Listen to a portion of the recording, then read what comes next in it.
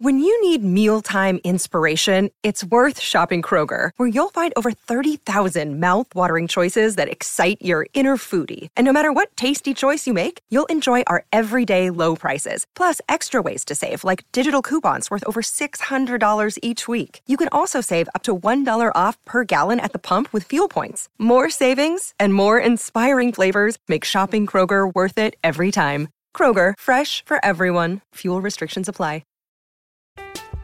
I'm Alex Rodriguez. And I'm Jason Kelly. From Bloomberg, this is The Deal. Each week, you'll hear us in conversation with business icons. This show will explore deal-making across sports, media, and entertainment. That is a harsh lesson in business. Sports is not as simple as bringing a bunch of big names together. I didn't want to do another stomp you out speech. It opened up so many more doors. The show is called The Deal. Listen to The Deal. Listen to The Deal on Spotify.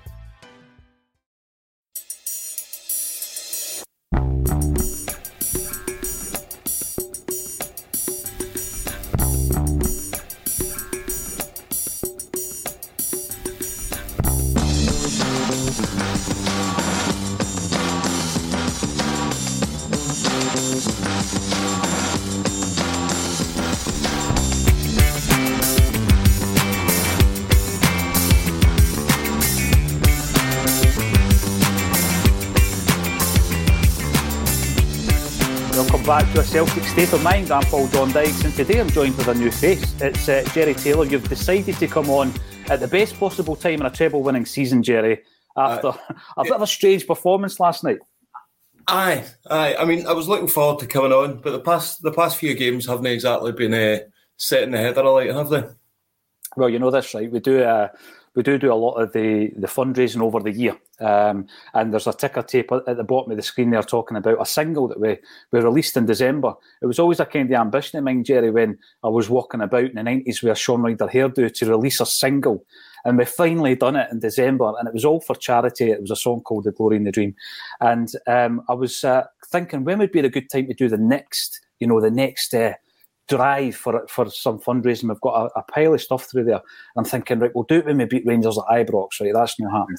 We're going to do it for Trophy Day. We're going to do it for the Cup Fair. I'm keep putting it off, but hopefully in the next few days we'll be able to do that. Now, for anyone who doesn't know you, before we get into the nitty-gritty of Celtic, tell us a wee bit about your background, and obviously it ties in with that tagline about a Scottish Cup dress rehearsal. Tell us a wee bit about your background and what it is you're involved in just now. Well, I'm a performer. Well, I'm an actor and a director and a writer. And I'm the guy that basically takes out Des Dillon's singing I'm Not a Billy, He's a Tim. It's been touring for 20 years now. There's actually a documentary getting made about the history of the show. Mm-hmm. So for 20 years, it's been selling out Scottish audiences and doesn't get spoken about a lot. So it's kind of delving deep into the history of that. So I'm currently the producer of that. My pal Des Dillon, even he's the writer. And recently I convinced him, well, not convinced him, I wanted him to write a third one because we've had the sequel out as well. Mm-hmm. But he wasn't up for it. But he came up with the idea to change it completely and do the first one again with an all-female cast. So we're doing Singing I'm Not a Billy, She's a Tim. Des has rewritten it, I'm directing it, and that's coming on at the Pavilion in September, the 1st and 2nd this year. Friday, Saturday, and it's 2 shows on the Saturday. So I'm buzzing for that. So basically my life is pretty much, I've been playing Tim for the past 8 years. Right. Something like that, yeah. So my life's been consumed by it because I've been directing it. I've been in it, travelling to Scotland with it. So it's time to take a wee rest and hand it over to the lassies now. I think the fact that someone has looked at the longevity of it and thought this would make a great documentary, I think speaks volumes. And it's also interesting that you've came up with the concept because none more so has the women's game been such a visually in your face, promoted, exposed, and quite rightly so. We've seen a couple of games at Celtic Park recently there. And what a spectacle, Jerry, with the Celtic end, the ultras. Unreal, unbelievable. Yeah. And it's great. And I think that the timing, it's not a token gesture. It's about saying that, I actually loved the quote last week from Caitlin Hayes. She was talking about how her dream was always to play for Celtic, and up to a certain point, because she was the wrong gender, she couldn't live her dream, but now she can. I just think that's amazing. You grow up with two kids, a boy and a girl. Both of them can live the same dream. Yeah, I totally. It's been so great to see this season. I've been finding myself. I've been guilty of it. I've been like, oh, it's great to see the crowds. It's great to see. But I've never been myself. Mm-hmm. So, like, how many of us are the same? So if we all actually went, I reckon that could fill that stadium definitely. And it's something next season that I'm really, myself and my missus, we're going to try and look to do, is go and support the girls team as well. Brilliant. It's been great. It's been a good season all round. I was gutted for them though. I was gutted for them. See that? Oh, them scoring the last minute and then the equaliser and then getting it chalked off.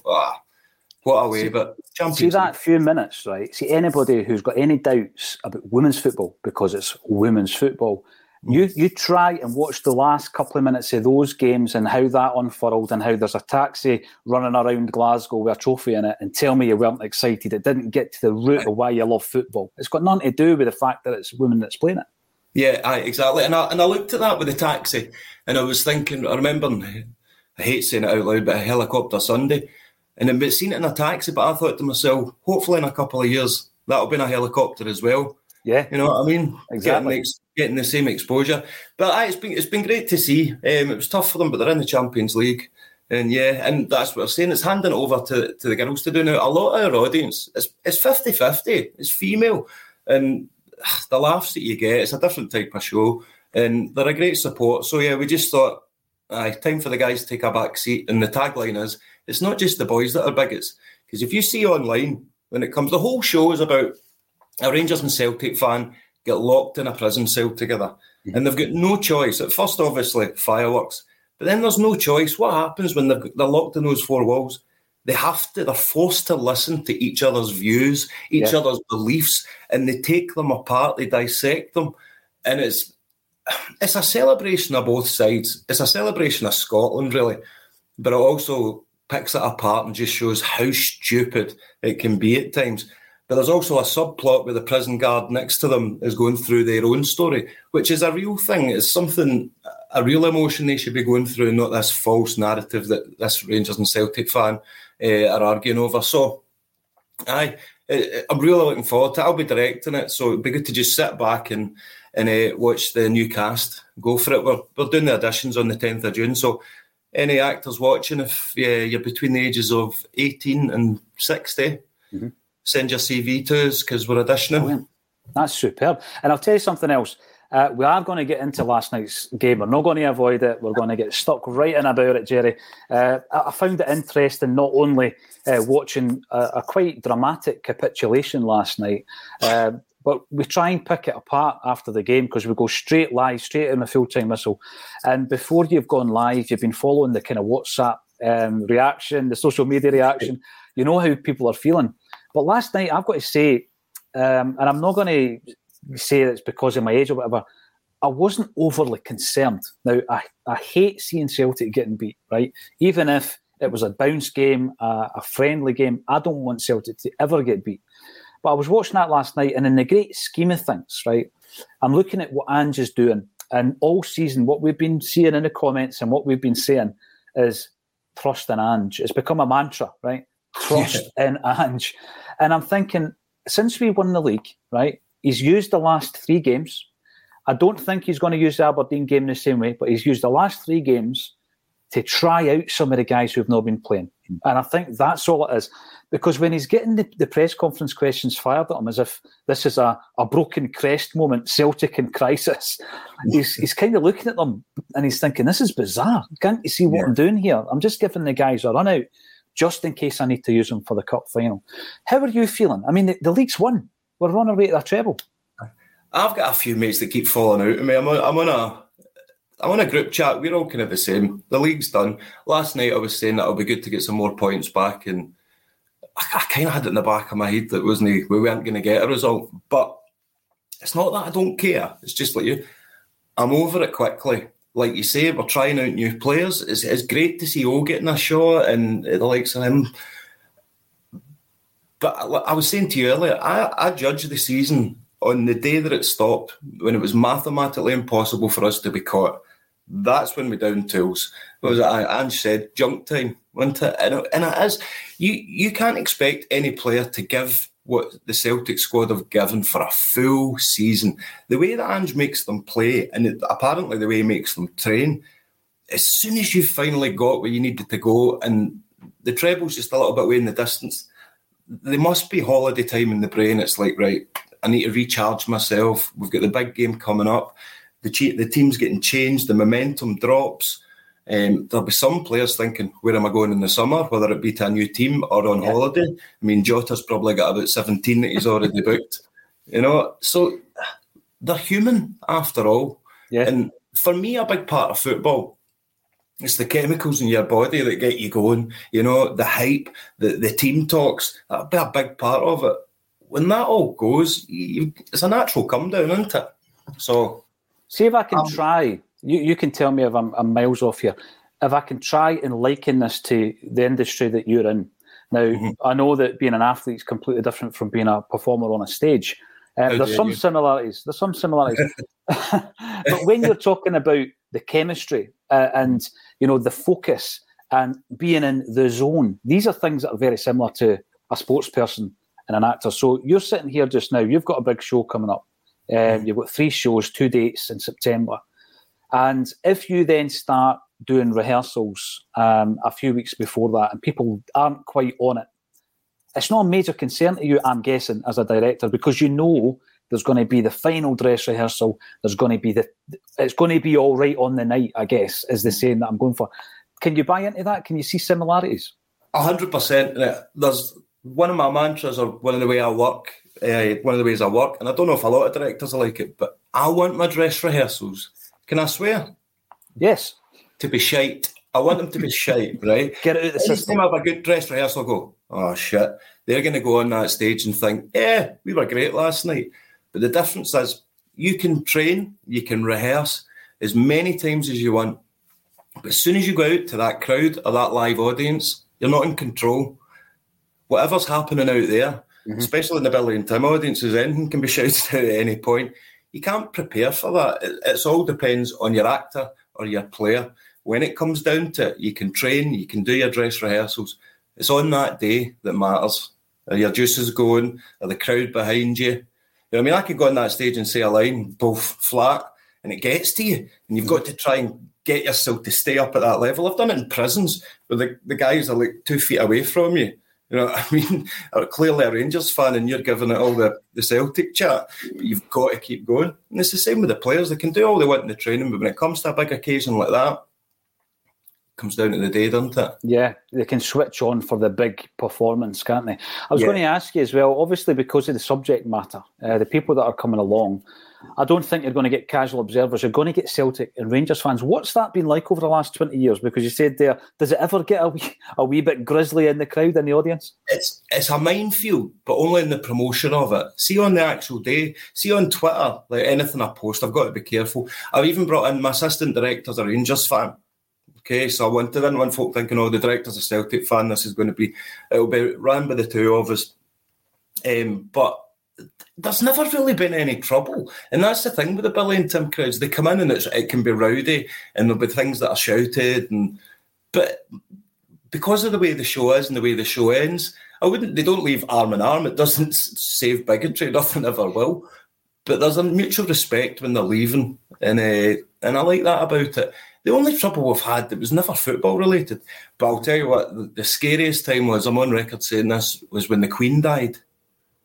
And we were at the pavilion on the day the Queen died, about to do Singing I'm Not Billy, He's a Tim too. Now, you're stuck in this situation, you go, any other show, you pull it, right?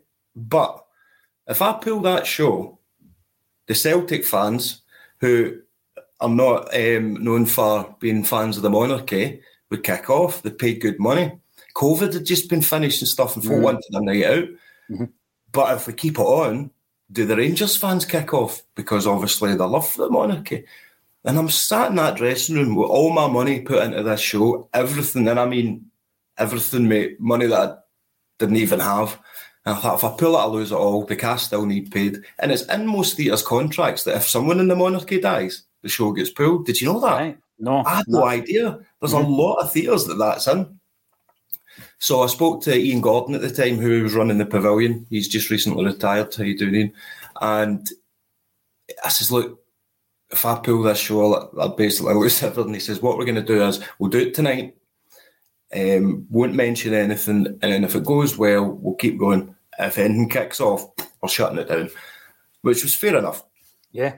So it was the weirdest feeling, mate, like going out on that stage and almost 1,000 people out there, and it just took one person to shout something and it kicks off. But not one person shouted a thing, and we did a full 4-day run, and it wasn't until the very last show and someone to get into a wee argument. But the nice thing was the group of Celtic fans and the group of Rangers fans told each of their own, shut up, pipe down. Mm-hmm. So we were told by folk. Self-managed. I'm Alex Rodriguez. And I'm Jason Kelly. From Bloomberg, this is The Deal. Each week, you'll hear us in conversation with business icons. This show will explore deal-making across sports, media, and entertainment. That is a harsh lesson in business. Sports is not as simple as bringing a bunch of big names together. I didn't want to do another stomp you out speech. It opened up so many more doors. The show is called The Deal. Listen to The Deal. Listen to The Deal on Spotify. Yeah, I self-managed. There is a mutual respect there. For all that there's the battles, there is a real mutual respect in that, in the crowd. Never been violence or anything like that.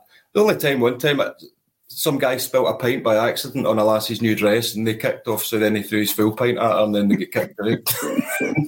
This is it. Football, though. Exactly. Recently, going to the Kevin Bridges gig, I don't know when that was. It was fairly recently, and I was at one of the later dates, and you'd heard about all the crack and people fighting and all that kind of nonsense, and he'd made a couple of jokes about the Queen passing and all that kind of stuff. You think to yourself, only in Glasgow, you've got to be so careful. We are keen to get people's thoughts on last night, where we are. We've got Trophy Day coming up on Saturday. We've got a Scottish Cup final the week after that. Are you concerned? I'm not trying to play it down deliberately. I am genuinely confident. We were talking about the mantra, trust in Ange. I felt that during the COVID season, the mantra of keep the faith kept coming up, and what I was seeing with my own eyes wasn't keeping the faith. It was the 10 disappearing into the distance. I don't feel the same way. I'm very confident. By the way, if it was, here's a question for you then, Jerry. If it wasn't Inverness Cali in the Scottish Cup final, if it was somebody like Rangers, if it was Aberdeen, if it was Hearts, would Ange be doing this? Would he be tinkering with the team? It's a great question. My heart sank a wee bit because I thought, what if we were playing? And no disrespect to Inverness Cali Thistle, but I think if we had someone like the likes of Hearts with a massive crowd that would have been behind them, or Rangers, I don't think he would be tinkering. But I tell you something, I would definitely be a lot more worried right now. Yeah. I really would. You would. You definitely would. There's no doubt about it. The goalkeeper situation's worrying me just now, buddy. I love Joe Hart. Great to have around, keep him on as a coach, but I don't. Sorry, man, I love him, but see the thing with last night with Joe Hart, right? Is Scott Bain, and this isn't with hindsight. We're not sitting here saying, because he played badly last night, we should never have given him a new deal. When we gave him that new deal, Celtic had the big show at the OVO Hydro with Bruni and Lustig that night. And then they announced, when they're giving all the photos of Strachan on the stage and Big Ange on the stage, they quietly announced, and by the way, we've given Scott Bain a 3-year deal, right? It was one of their ones when everybody's attention is elsewhere. And I remember looking at it thinking, that's a bizarre set of circumstances. So I was looking at it today, and he's now been at the club for 5.5 seasons. This is his 6th season. He's played 5.5 seasons, 75 appearances. So you're looking at that. 14 is his average appearances per season. And I keep hearing he's here because one of two reasons. He's good around the place. I keep hearing that. And I think, right, can I get a 3-year contract? I'll be good around the place, right? I'll not play much, but you know what? I'll try and just sit in the corner and make some jokes. I can make a decent brew, right? And then the other one is he's there for the homegrown quota, which he is because he did his development through Aberdeen's academy, right? So you think to yourself, that's sort of fair and well, but we've got a young goalie in Toby Owoleyemi who's been at Celtic now for 4 years, maybe 5 years actually, and he meets that quota. So put him on the bench, because he was on the bench against Bodo Glimt last year. I didn't quite understand why we gave Scott Bain the 3-year deal. But when I seen his name last night, I thought, right, just like the other players, Ange wants to have a look at him. He's not played this season. Ange wants to have a look. And if I'm going to be as fair as I possibly can to him, I thought he was having a decent game. I really did, right? I thought he was having a decent game. But there was a moment in the first half where he's trying to keep a ball in, and he's kind of overstretched, and he kind of jarred that bit just that you're up here. What do you call that? Your hip. I'm probably needing a couple of replacements at my age. And he kind of jarred it, and he was hobbling about. So at half-time, I thought to myself, take him off. Just take him off, right? Because what you don't want is you don't want to have a situation where maybe Joe Hart gets injured and then you've only got, you've not got a goalie for the cup final. But he came out. He came out for the second half. And basically what happened, he was part of the capitulation because, it was a speculative shot from maybe 30, 35 yards. It was on target, but it didn't have much power in it. And he's basically allowed it to go through his body. It was a terrible error. And it was a run of events, actually, leading up to that completely changed the momentum. The momentum swung in Hibs' direction, and they were deserving winners. So the Scott Bain thing for me, even if he had gone out and played all right last night, I'd still be saying to myself, Jerry, we shouldn't have given him the deal. Mm. And I still think we need a goalie. Now, not because I think Joe Hart has to leave at this moment in time. I think there needs to be a process, bringing somebody in to challenge Joe, and Joe's still in the building, let's say, for another season, because you can learn so much from the guy. Yeah. And then that person that you brought in becomes your number one. I don't know what their plans are. Can we run with Joe Hart and Scott Bain next season, do you think? I wouldn't be confident. I really wouldn't. But there's no, like I said, there's no harm to Joe Hart, and he's a good, solid goalkeeper. But what he isn't is, when we had Fraser Foster, and I hate harping back to it because I keep thinking he's like ours, putting the bat signal out for him all the time, but he pulled off saves that he shouldn't have pulled off. I don't remember many games with Hart when you go, that one is a point, or that got us the victory. I mean, Fraser Foster, even in Europe, he was pulling off some... Was it Lazio? I mean, he's pulled off that last minute save going top corner. That was astonishing, yeah. And it would make me gasp. I've not had that since the likes of Fraser Foster and Artur Boruc. I mean, for all Artur Boruc was an absolute maniac, he came out with some absolute worldies, even with Poland against Germany.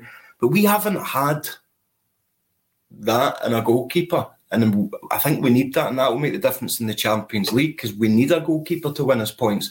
We can't just rely on they're nice and solid. And it does look great around the team, but that's why I think, like you say, keep him on, reserve goalkeeper, coach the team. But I think we need to splash out and get somebody that's tried and tested now. I think so. And as long as his name isn't Vasilis Barkas, and he's not going to cost us £5 million. He's been playing great, apparently. I know. The good thing about that is we might manage to get some of our outlay back. We might be able to recoup something back from him. Listen, I think every footballer that comes at Celtic are talented players. And I say this all the time, and if I ever talk to an ex-player about a specific player, they say, no, he's not a bad footballer. It's just that it doesn't work out sometimes. And a lot of people, I think, at Celtic, when they come to Celtic, they don't understand. Here's a perfect example. We've won the league, and we're kicking out and kicking up about the fact we've not won the last 3 games. Every single game must be won. Doesn't matter if you've won the league. And a lot of people, in terms of players, they come in from all over the world. They can't understand that mentality. And I think that winning mentality is something that, a lot of players don't have. They could have the talent, but they don't have the mentality to play for Celtic. I'm going to bring in as many comments as I can. I know it was a very emotive night last night. Alan Robertson, it's always great to hear from you, pal. Not seen you in a while. Everyone recovered yet? I think so, yeah. I think we've all recovered. We're okay. Patrick Harold, happy Lisbon Lions Day. We'll be talking about that. It's the 25th of May. Aye, it's the 25th of May today. It's the big one. And 56 years now. See the big thing with that, right? The 50th anniversary doesn't seem like 6 years ago. No way. That COVID, even though it was only about 2 years, I feel like we've lost 5 years to it. Mm-hmm. I really do. Wow. And the thing with that, every anniversary, I mean, the big one I remember was the 25th, and all the guys are together. And then as the years go on, the picture's getting smaller, Jerry, because we're losing the Lions. They're getting older, And I just think every single year now, you've got to celebrate what they achieved, because we had a good conversation last week about what it is that they achieved. It's not just the fact that they won the trophy. What they achieved in terms of putting Celtic on the map. Now, Jim Orr talks really well about this, because up to that point, probably up to the point where we bring Jockstein back as the manager in 65, Celtic were one of Scotland's top clubs. That's what they were. They weren't a European renowned name. We had a fan base, but again, in terms of where we had come from, we had kind of minor success. There were other clubs in Scotland formed for the same reason that Celtic were formed. There was clubs formed in Edinburgh and Dundee, as we know. So in terms of the European reputation, we didn't have that. Did we have a worldwide fan base? Probably not. And then we become European globetrotters under Jockstein, and we finally win it in 67, get back into the final in 70. And I keep banging on about this stat, which I love. From 64 to 76, the 12 seasons, we got to at least the quarter-final of a European competition on 9 occasions in 12 seasons. Because people say, it was a one-off. Unbelievable. I mean, we were a European force. And I think that every single year we celebrate that, because every year that picture of the Lions is getting smaller. But what I'm going to ask you is, I mean, if you don't mind me asking, what age are you? Are you roughly the same age as me? I turned 40 a couple of weeks ago. Well, I'm going to say you're roughly the same age as me. You're roughly the same age as me, right? Wish I was still 40. And I think about what we've experienced as Celtic fans in Europe. The first time I ever felt we were going to do anything was under Martin O'Neill, and we did. I don't think we kicked on from it, unfortunately. I thought when Brendan Rodgers came in that we could have had some kind of success. We didn't really have that. We've had success under Strack. We've had success under Lenny. Can we get European success under Ange, and what does it look like for you, Jerry? I seriously think that if Ange stays for another season, we're going to see a massive difference in the squad in Europe. We needed that Champions League there. For all the way it looked like we get battered, but we really didn't.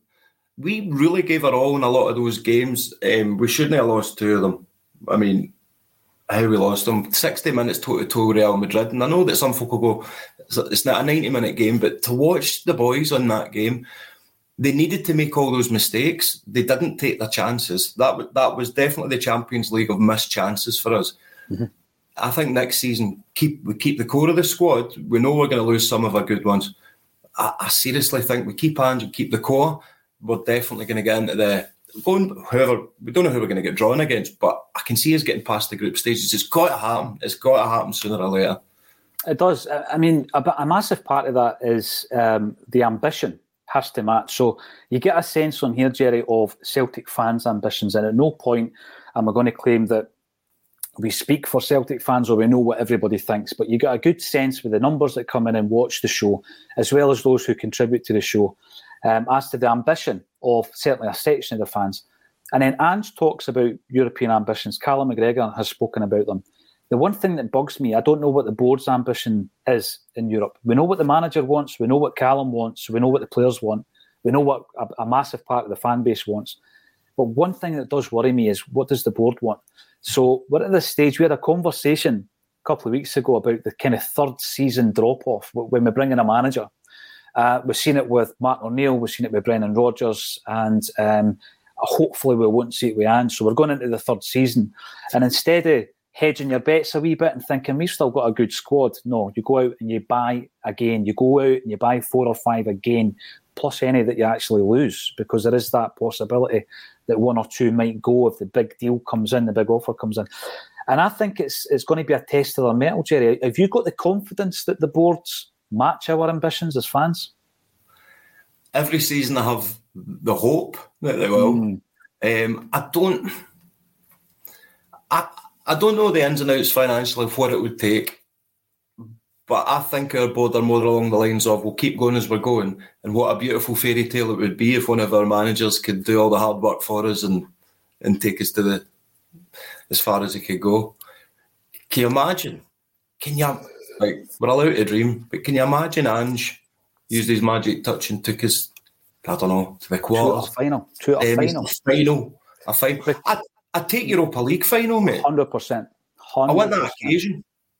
100%. And by the way, with regards to that, two things. Firstly, a wee while back, Colin Watt and I had a chat about, we were in a studio in Stirling. We were actually waiting on a guest coming, and we were going to do an interview with an ex-Celt, but something happened and they couldn't make it. So we had the studio booked at the time, and I says to Colin, you know what, we're just going to have to do this because we're going to have to pay for it anyway. And so we did our best team for the last decade, right? And when we looked at that team, Jerry, honestly, I mean, Van Dijk and all these guys, Wanyama, Foster, Paddy Roberts, and you're looking, Kieran Tierney at left back, unbelievable team. And you think to yourself, right, they're all still playing. It's not like you're saying, what's the best team for the 80s? You know, they're all still playing. So there is that moment, if you're lucky, that you get all the guys and there's a sweet spot and it all happens at one time. But the chances of that happening are so slim. So the way I kind of view it now is I think we've got a really, really good squad here. I think we've got a core of, I would say, 5 or 6 absolutely top drawer players. Then we've got the rest of the team who can win us domestic trophies, which is great. And I think we've maybe got a squad of 15 or 16 who, when called upon, can come in. And I want to talk about the depth of the squad because it's kind of been shown up in the last few weeks. But in order for us to really do something in Europe, be that into the into the knockout stages of the Champions League or progressing to the latter stages of the Europa League, I think what you then do is you strengthen. So you go into this pre-season and you're always worried you might lose one of your big hitters, right? You don't want to lose Carter Vickers, Jota, O'Reilly, Hatate, Kyogo. You don't want to lose any of the guys. If you do lose one, that's going to be very disappointing. If you lose two, it'll feel like a disaster. So you need to replace them. And then you still need to strengthen. So you still need to bring in your 4 or your 5. And I think if you then do that and you go into Europe, you look at some of the situations we were in this season. We were playing Maurice Jens, a loanee, at centre-half. You know, we didn't see Carter Vickers and Stafford together in the Champions League. That's one of our best areas of the park. Callum McGregor, our captain, was injured for a few of the games. So you know, you look at that situation, you think to yourself, we might only be 4 or 5 from seeing us go to the next level. And then you try and do that again, incrementally improving season on season. As fans, I think we would be, I think we would be patient enough if we saw the improvement season on season. But are the boards ambitious enough? And that's the big question. Now, I'm going to jump back into your career here because obviously, as well as a writer and a director, you're an actor as well. And I love the fact that you have appeared in, you've been involved in a couple of things that are institutions of Scottish television, I would suggest, and still gain, and Scott Squad as well. So tell us a wee bit about that kind of experience you've had there. Well, they're my 2 claims to fame, and I really didn't do much on them at all. So on Still Game years ago, I was on an episode, it was Smoking the Water. You know the one where it's Victor's birthday and Jack gets him a dinghy to go a wee trip up the Kelvin River. So like the kind of Deliverance type theme. I'm one of the wee Neds. Right. I've got a blue track. I'm a skinny wee run in it as well, right? So I run up. Do you know, it's one of these cringe moments. I mean, I run up to the edge of the river and I'm the one that goes like that. And it's like a cartoon thing. And I'm like, oh, I've definitely evolved as an actor. But in saying that, I was on Still Game, man. It's like, it's the biggest thing in Scotland since Scotch and Rye, the likes of that. So to say that I was even in a tiny wee bit, that was great. And in Scott Squad, it was gutting about Scott Squad because I get cast as this drug dealer called Chisel. And the way they do it, I don't know if you know, it's all improvised on Scott Squad. Right. So they basically just send you this is what's happening, this is the idea, you turn up and you just improvise it. So I was with Louise and Julie at the time. They were the 2 detectives. And they basically said, look, there's this new drug, you're the dealer, they're coming in undercover, go. But on my way, so the night before, I remember watching the telly and it was all this COVID stuff and I'm going, here we go, it's another bird flu. But then I'm going up and it's like, I'm going on the bus here, you keep all the actors on this old bus. And Joe Hewlett, the creator, he's come on, I went to shake his hand and he went, whoa, we're not allowed to shake hands anymore. And that was the first time I ever remember that. Like the first time I've gone, right, this is COVID. And he says, look, we're really got to rush through. I think they're going to shut us down tomorrow. So I was meant to think I have an hour or so But it was literally at the end of the day, they went, it was 15, 20 minutes, boom. So they shot it really quickly. So you blink, it's one of those, you blink and you miss me. But there was enough to go, all right, I was on Scott squad. So I've managed to do the two of them. I've done Scott squad and still game. So what's the next one? I need a bit of part in. To be honest, though, what you're doing right now, you know, when you look at the longevity of it, 20 years and having the involvement in that, I'd say that's your own personal treble so far. But it might I like that, mate. I like that, yeah. It might not be your own. It might not only be the only treble you win, because some of us like to win multiple trebles, Jerry. Bizarre, but incredible at the same time that Callum McGregor will be the only player in world football to have won 5 trebles if we beat Inverness Cali Thistle. I had no idea. Wow. It's sensational, isn't it? It really is. And by the way, I don't think he's playing that well just now, but he must be very frustrated at that because his standards are so high. We'll talk a wee bit more about last night. There's a few points I want to make because I don't want to just put it all on Scott Bain. I don't think it was just about Scott Bain.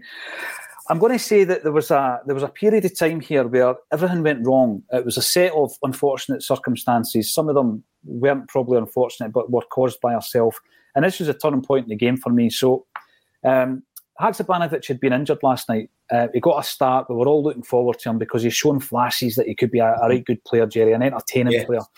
He gets a start, but he pulls up injured pretty early doors, and Maida comes in, and you think, that's nice. We've seen Maida playing really well against Hibs at Easter Road.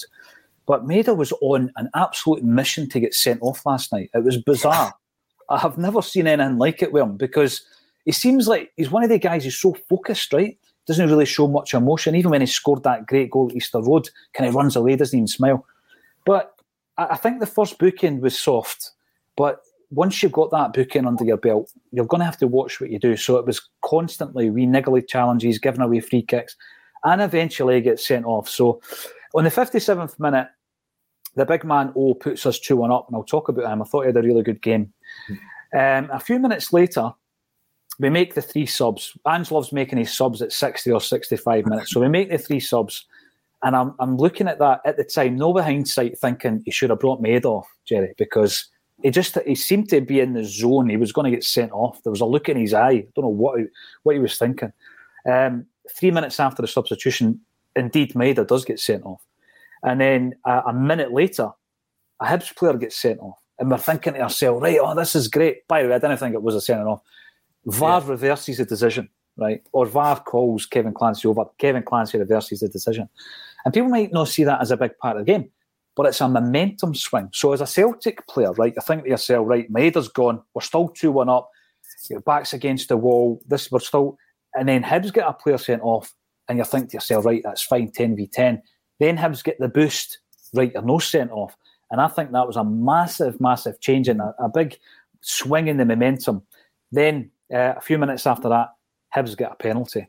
And of course, they score and it's 2 each. Even at 2 each, you think to yourself, right, 10 men, let's hedge our bets, let's play it safe. And that's when Bain makes his error on the 79th minute. And it's just at that point, you're done for, right? Yeah. So I think it's just moments and it's margins. It's margins of error. I've seen so many times under Ange and any other manager, we've not played that well, right? But you've come out relatively unscathed.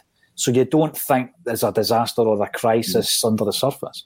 And like yourself, from a similar era, is that the way you're kind of viewing this? Listen, it was a moment in time. We were rotten last night. Everything kind of went wrong that could have gone wrong, but it'll be okay on Saturday. Yeah, and that's what I'm hoping. I'm hoping that it's not that some kind of rot hasn't set in. It's just a case of we're saving ourselves for the big moment. We're ready. We've got one last push in us, but we're not ready to give you it quite yet. So that's what I'm hoping. The whole Maida thing, mate. Like, see, at the best of times, he would chase an empty crisp poke, right? It just never stops. But I'm thinking to myself, what's up with him? Like, is it the end of the season we're all playing pranks and they've put some MDMA in his water bottle or something like that? Because, like you say, it was like, did I think getting sent off, he was going to get back home quicker? Or I don't know. But it was unusual. Unusual, but it'll be interesting. Very unusual. I bet, see anyone who wasn't watching the game that saw it come up, Maida red card, I bet they had to keep refreshing that because they thought it would have been a mistake, because you would never ever, you would be the last. By the way, sorry for changing the subject, can we say a massive congratulations to the 3 Japanese boys who finally got their call up? Well, 2 of them finally get their call up to the squad. Yeah, I mean, the thing with Kyogo and Hatate, they are the 2, I've got to say, they're the 2 that I've got a concern with, not because of their performances. I've got a concern that they're so good that, come the summer, we're going to get big bids coming in for them, right? I mean, we've heard that all season about a number of the clubs who are interested in Ange. Ange is on this radar. Ange is on that radar. And, again, just this morning we're hearing Spurs. That's the new name. Spurs are going to be interested in Ange. Ange is too old for Spurs. He's 57. He's not too old for anybody. It's just come up there, sorry to interrupt, that Spurs have offered the job to Brendan Rodgers, but I don't know how true that is. Oh, I hope that is cast iron true. I hope Brendan goes to Spurs. I'd love Absolutely. But, these are the things that, as a club, Celtic will always have to contend with that, because I never say that there are bigger clubs out there. What I say is there's richer clubs from bigger leagues, because we don't play in the biggest league. And the football clubs who can basically weigh in with massive big offers will invariably get the players that they want. And also, a club like Celtic, if you're going to get an offer, let's say, of 15, 20, 25 million, as we've done in the past for players, we've got to consider it, and invariably we will accept the offer. So they're the 2 that I'm worried about. I don't really have much concerns about Carter Vickers and Jota and O'Reilly at this moment in time, but they're the 2 that I hope we get through the pre-season and they're still Celtic players. Now, Daniel Hamilton, welcome to the show. You're commenting on the YouTube channel. Thanks for getting involved and subscribing, because if you subscribe, you can make a comment. And if you wish and you want to support what we're doing, give us a thumbs up as well. Celtic cannot continue in this vein of form. We can't let this treble go. Mark Taylor, good to see you in here. Hail, hail, champions. A nice reminder. Yes, we have won the league. And Ange was pretty bullish in his pre-match when he was reminding people of that. Paddy Lavery, time to bring back the Thunder. Right, so let's go to the tagline then, Jerry. Aberdeen, trophy day, big occasion. Hopefully the sun comes out. Full house, we get the trophy. He's going to play his strongest team, isn't he? He's going to play the team that's going to start against Inverness. We're going to get back to winning ways. Is Ange going to... Convince me. Is Ange but this is the thing. If he plays the strongest team, yes. But is Ange the kind of guy that's sentimental to go, I'm going to put the guys out in front of the crowd that I feel like have given the majority, or have had the majority of the play this season? Or is he the type of guy that puts all of that to the back and thinks, I'm going to play a weakened team again, maybe bring my guys on for the last 20 minutes or so to any injury risks or anything like that, just to reduce all that? I don't know. I think with the crowd behind us, I'm always confident. So, but I can't take another defeat with the build up to this. I don't think my heart could take it, because then I would go into the game a bit worried, because to me that would be a case of not just putting down in tools, like I'm going back to say, some kind of rot set in. But no, we're going to be grand. We're going to win against Aberdeen. We're going to win the treble. Ange is going to stay, and then we're going to win the Champions League. We're going to buy 4 or 5. The thing about Aberdeen, of course, Barry Robson at Excel is doing wonderful things at Pittodrie. He's done so well. They'd have been after their head not to give him the job permanently. Mm-hmm. So you're playing a team that's kind of full of belief. They've had a topsy-turvy season, but under Barry Robson, they've done very well. I think that the only 2 players that I don't think have had enough game time, I don't think that in the last month or so Ange has seen enough of them, who are still first-team players, would be David Turnbull and Stephen Welsh. So if I'm looking at that lineup as it pops up an hour before kick-off, if one or both of those players are in the team, I can understand what he's doing. He's trying to give them a game just in case on the eve of the cup. A lot can happen a week before a cup final. People can pull up at training, all that kind of stuff. And they're the 2 guys I don't think have had enough game time. I know Turnbull came on last night, but it was a wrong time to bring him on. Didn't get much into the game. And I just think they're the 2 guys. And potentially Jamesy Forrest, because he's coming back from injury. So he might still tinker with it. Now, Paul Hogan, greetings from County Clare. Greetings to you as well. It's always an absolute pleasure to see where you're tuning in from. Going back to your point about women in football, I remember the first season ticket I ever had was in 1994-95, and it was when we played at Hampden for a whole year. It was rotten. It was hellish because I was behind the goal, so you needed a set of binoculars to see what was going on.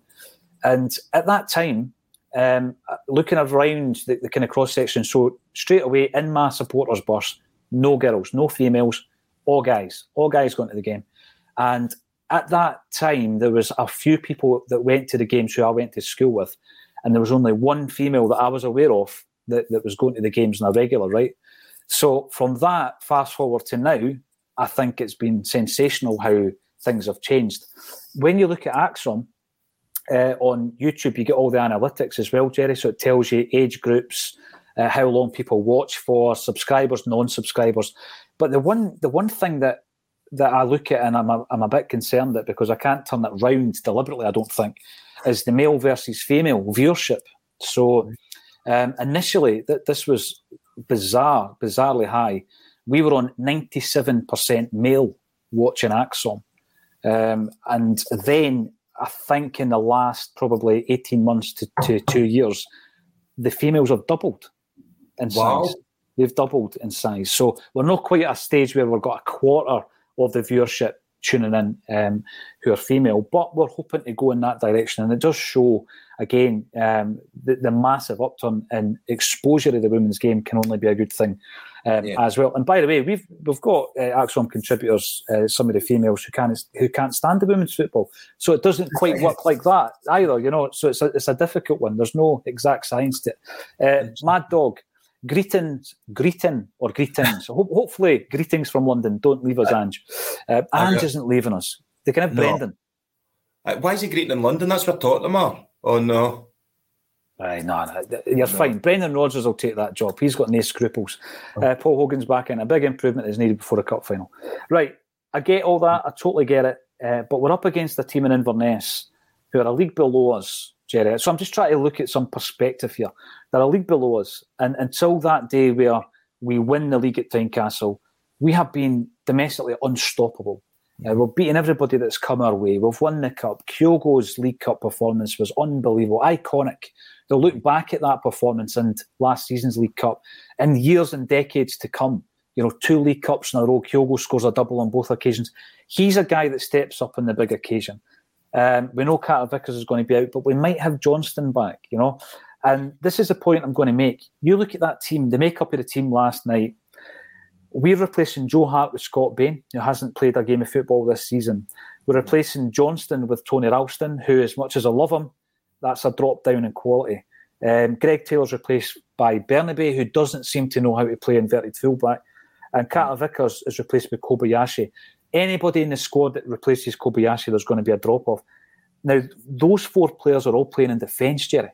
So, you know, that's a drop-off in 4 of the 5 people at the back. There's your problem.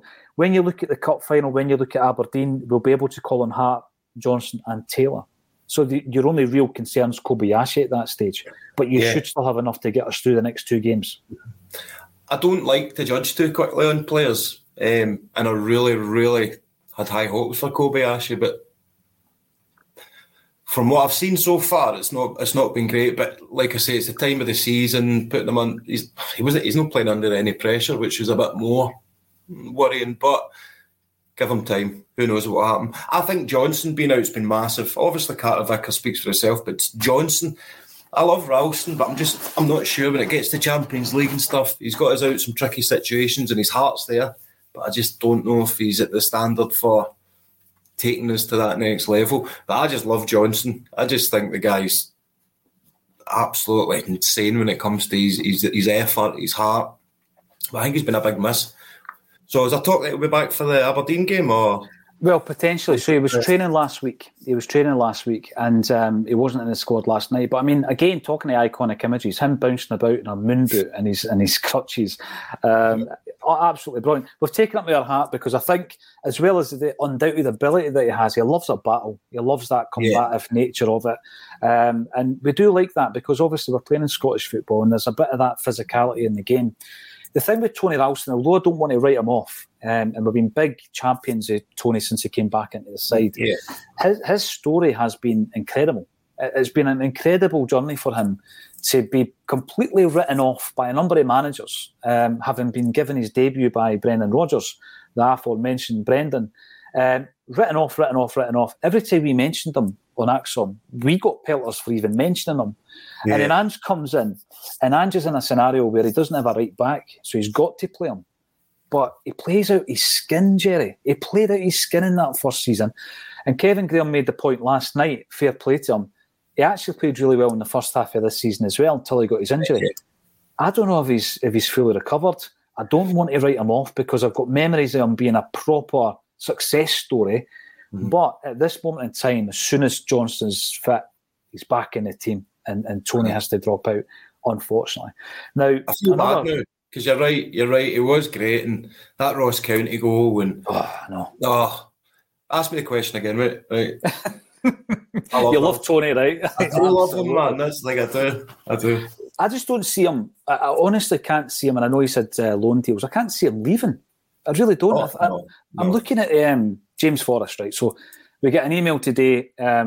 Celtic have confirmed James Forrest is getting a testimonial, right?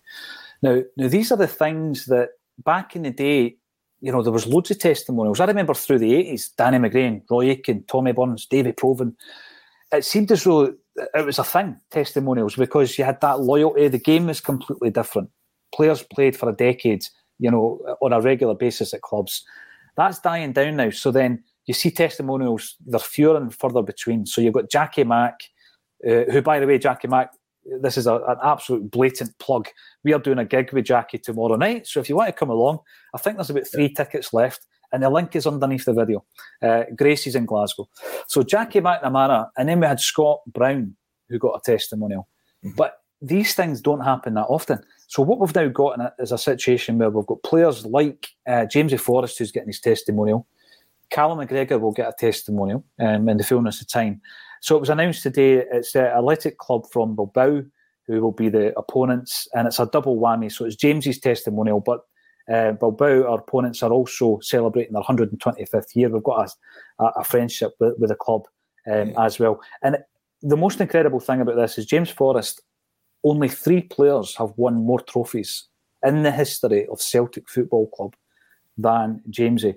He's 31, he's played 465 games, he's scored over 100 goals and assisted over 100 times. And he's a player, like Tony, that still gets stick. How on earth, why do we do that to our homegrown players? I know, it does seem to be the homegrown players that seem to get it. I think we've got this thing in Scotland where it's like, we're that scared to lose someone eventually that we just think, right, if we just abuse them the last couple of years, then it'll be easier on ourselves. I've been guilty of it, mate, when it comes to James. I'll be like, he needs to go this season, and then he'll score, or he'll do something brilliant. You're like, I love that boy. I love him. Do you think it's quite telling that the testimonial's been announced now? Do you think that might be him? Well, a lot of people raised their eyebrows when he got his new deal. He's not played as much football this season as you would have liked. I think that he's probably coming to that point. And the thing with Jamesy is, very much like Kieran Tierney, played a lot of football as a 17-year-old, competitive football, a lot of games every season. And I think that crept up on him. And I mean, Tierney, I hope for the sake of the player can get over his injury woes. I don't want, if you look at the appearances that Jamesy's made, he hits this peak and he's like Callum McGregor, he's making big appearances every season, but that slowly starts to descend into, the 20-30 mark. You don't really want to see that. He's only 31. He's still relatively young for a footballer. But like you say, right. You heard it here first. He'll be playing with Fleetwood next season. Oh, with Bruni. He'll be a coach, player. I bet you, man. I bet you. I'll tell you what, Bruni could do a lot worse. That level of experience and the winning mentality, which is so important as well. I mean, Bruni must go to a club like Fleetwood, no disrespect to him, but he'll be looking around and people just don't have the same mentality that he's got. And you see a lot of managers doing that, don't you? They bring in 2 or 3 from their previous club because they want to instill it in the club. And I think, listen, if he was to go down there, that would be a great move for Bruni. And also, if James isn't going to be getting if he's not going to get the game time, then I can understand it as well. But again, I honestly think that Ange is ruthless, right? So even if that was the case and he was going to be leaving, Ange is ruthless. He's not the type of guy that would give you 5 minutes in the Scottish Cup final, is he? He would just let you sit on the bench. Aye, exactly. Exactly. What is it they said about Ange? Is there no somebody that says they were on a plane with him for 8 hours, sat next to him, and he never spoke a word? He never spoke, that's right. That was one of the Australian boys that said that. No, it is. It's bizarre. It's bizarre. It's so focused, though. Jerry O from... he's talking about the Hampden season, and as I say, that was my first season ticket, and it was obviously under Tommy Burns. We didn't have a great team, and he reckons it was his worst experience supporting Celtic from behind the goals. Listen, I'm still not a fan of Hampden, to be honest with you, but it was even worse back then, I've got to say. And Chilpil comes in. This was mentioned last night, Stephen Welsh for Kobayashi, right? Now, again, Stephen Welsh is a player who's come through the ranks. I think he's done pretty well if you consider the fact that Neil Lennon, John Kennedy, now Ange Postecoglou, in a short space of time he's played under 3 managers. One of them was an interim manager, but he looks to be as though he's on his way out. So I think that with regards to throwing him in, he's not had enough game time. So unless he was to play against Aberdeen and play really, really well, I think we're going to run with Kobayashi. And like you were saying, Jerry, I've had high hopes for Kobayashi. Let's not write him off yet. No, yet. See, the Welsh is a strange one as well for me when it comes to the fans, right? I'm a big fan of him. But see, when he was playing, he gets pelters. But see, when he's not playing, they're like, oh, you should bring him in. Bring in Welsh. I think he's definitely got potential. I wouldn't write him off. I wouldn't write Kobayashi off, even though I've just not been enamoured by big... I saw somebody call him Big Yashers on Twitter the other day. Kobayashi. Big Yashers. We're always looking for a nickname, though, eh? Jackie Oski and all this kind of stuff. And we signed Darius Dovcek, so we'll call him Shuggy. Aye, Shuggy. I don't know why. I don't know why we did that. The other game that was announced today is on our Japanese tour on the 22nd of July. Gamba Osaka will be playing them as well. We'll be getting the thoughts of Liam Carrigan Tuesday next week. He's our Japanese correspondent, and he will be telling us what he thinks about it as well. Now, let's talk about a positive from last night, Jerry, right? Mm-hmm. Big O got a chance against Rangers at Ibrox. Great pass, actually. And he's dinked it over the goalie, and it's ricocheted off the post, and away it goes. Now, we were, as a team, as a unit, very, very poor that afternoon. Yeah. Oh, it sticks in the mind because it was a bit of a bad miss. It's a one-on-one. You've got to score it, right? So from there up until maybe the St Mirren game, there was a lot of comment on social media and on our comment section on our YouTube around O and the fact that, it's a downgrade from Giakoumakis. And we actually stood up for him, I've got to say, because, again, you look at the age of the boy, the fact that I think he's only started 2 games. He's only started 2 games for Celtic. And then you see him coming on against St Mirren there at Celtic Park. And there was a moment in the game where he's got the ball with his back to goal. The turn was brilliant, turned on a sixpence, and then the shot, he hits the post. It was a great effort, right? If that goes in, the game changes, the whole momentum swings our way. So I was looking at that, we mentioned it after the game, we said, let's not write O off just yet. He's a young guy, he's not a project, but we've got to have a bit of patience with him. He starts last night, I thought he played really, really well, and he took his goal brilliantly as well. Brilliant bit of skill, really composed. And what I love about him, he's got a wee bit of, there's an edge to him, especially when he scores the goals. He likes to get the jersey off. It's all about him. He loves all that kind of stuff. So I guess what I'm saying, the only positive from last night was O's performance. But even with that, and even with Kyogo staying, which I hope he does, I still think we need a third striker. What's your thoughts, Jerry? Yeah, I totally agree with everything you just said there. I'm a big fan of O. I think, like you said, he's got that extra wee spark to him, that when he scores a goal, the passion. He wants to do well for our fans, not just for himself. You can tell he wants to get them on side. You got to put everything into perspective as well. He's from Korea. He's had to come and acclimatise to our country, all that kind of stuff, to our cultures. He's playing behind Kyogo. That's enough to make everyone go, look. You know what I mean? You're watching this guy in front of you and go, what do I need to do to get in front of him? He's got that extra pressure. I think he's taken it in his stride. He's made some mistakes, but who hasn't? For his, I think his goal return's not been bad at all, considering, like you said, what, two starts? Yeah. 3 starts? 2 starts? Last night would have been his third. His third, yep. So, no, I'm delighted with the progress he's made, and if we lose Kyogo, please please don't lose Kyogo. But if we do, and we get another striker, we do need another striker. And yeah, if we lose Kyogo, we need another 2 strikers. And I don't like this comparison to Giakoumakis. I've heard a lot of people saying it, but I don't like it. Well, he was here, he was great. He didn't want to be here. He's gone. I'm over it. So let's look to who we've actually got to play up front now. I'd like to see some more firepower up front, definitely, because I don't want to jinx it, but I can't see us keeping on to that boy. Kyogo's just too good. No, he is phenomenal. We were talking about an interesting kind of stat during the week there, that he's on 31 goals, right? And in the last 20 years, Jerry, only 4 Celtic players have scored 32 or more goals in a season. So it's Henrik Larsson, Moussa Dembele, Lee Griffiths, and Chris Commons. So they're the 4.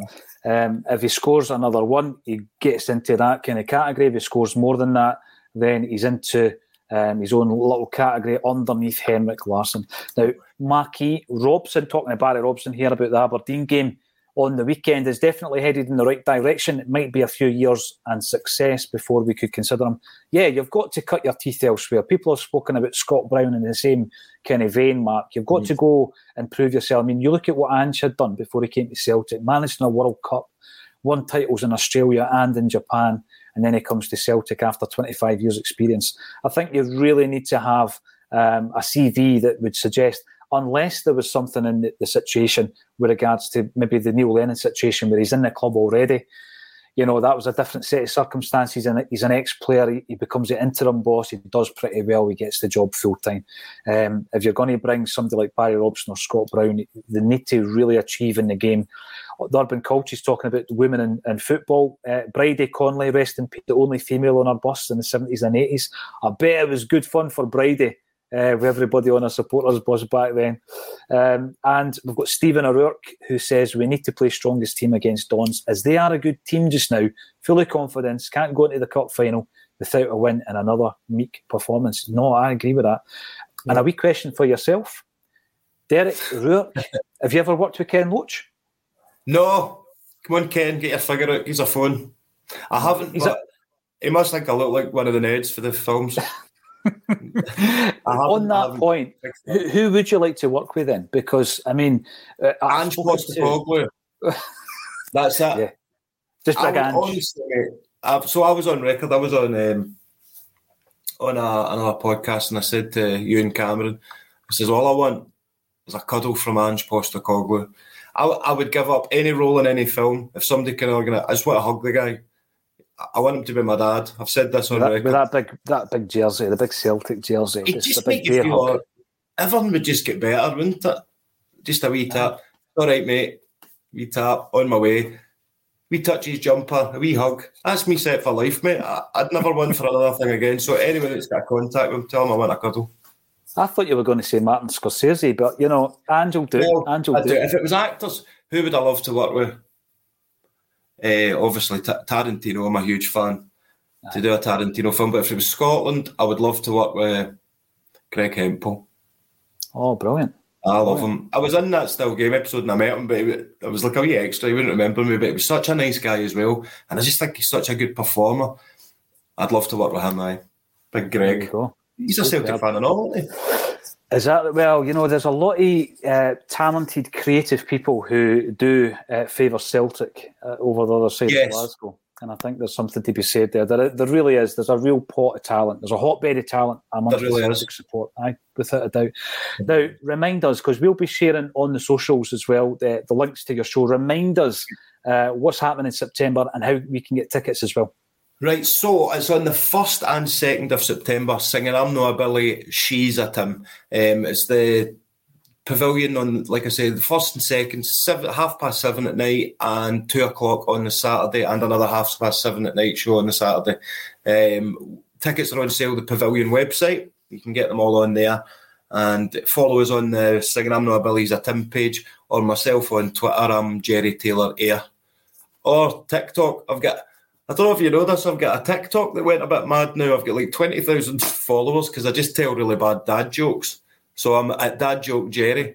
But I just rip off dad jokes that I hear and just put a wee smile on folks' faces. So, but we upload on that about the show as well. And anyone wants to audition, send us christaylorproductions@gmail.com. If you're female between 18 and 60, we'll bring you along to an audition for the show. Oh, superb. Yes, definitely get in touch. We'll share all those details on the socials as well. Jerry, it's been an absolute pleasure. Enjoy, mate. I'm a big fan of the show. We'll do it again. We'll definitely do it again before the show comes round. So thank you very much for joining us.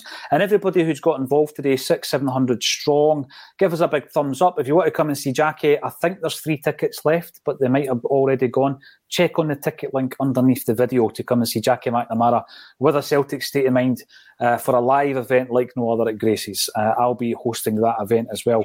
Thanks everybody for getting involved, and thank you once again to Jerry for joining me on a Celtic state of mind. No worries, mate.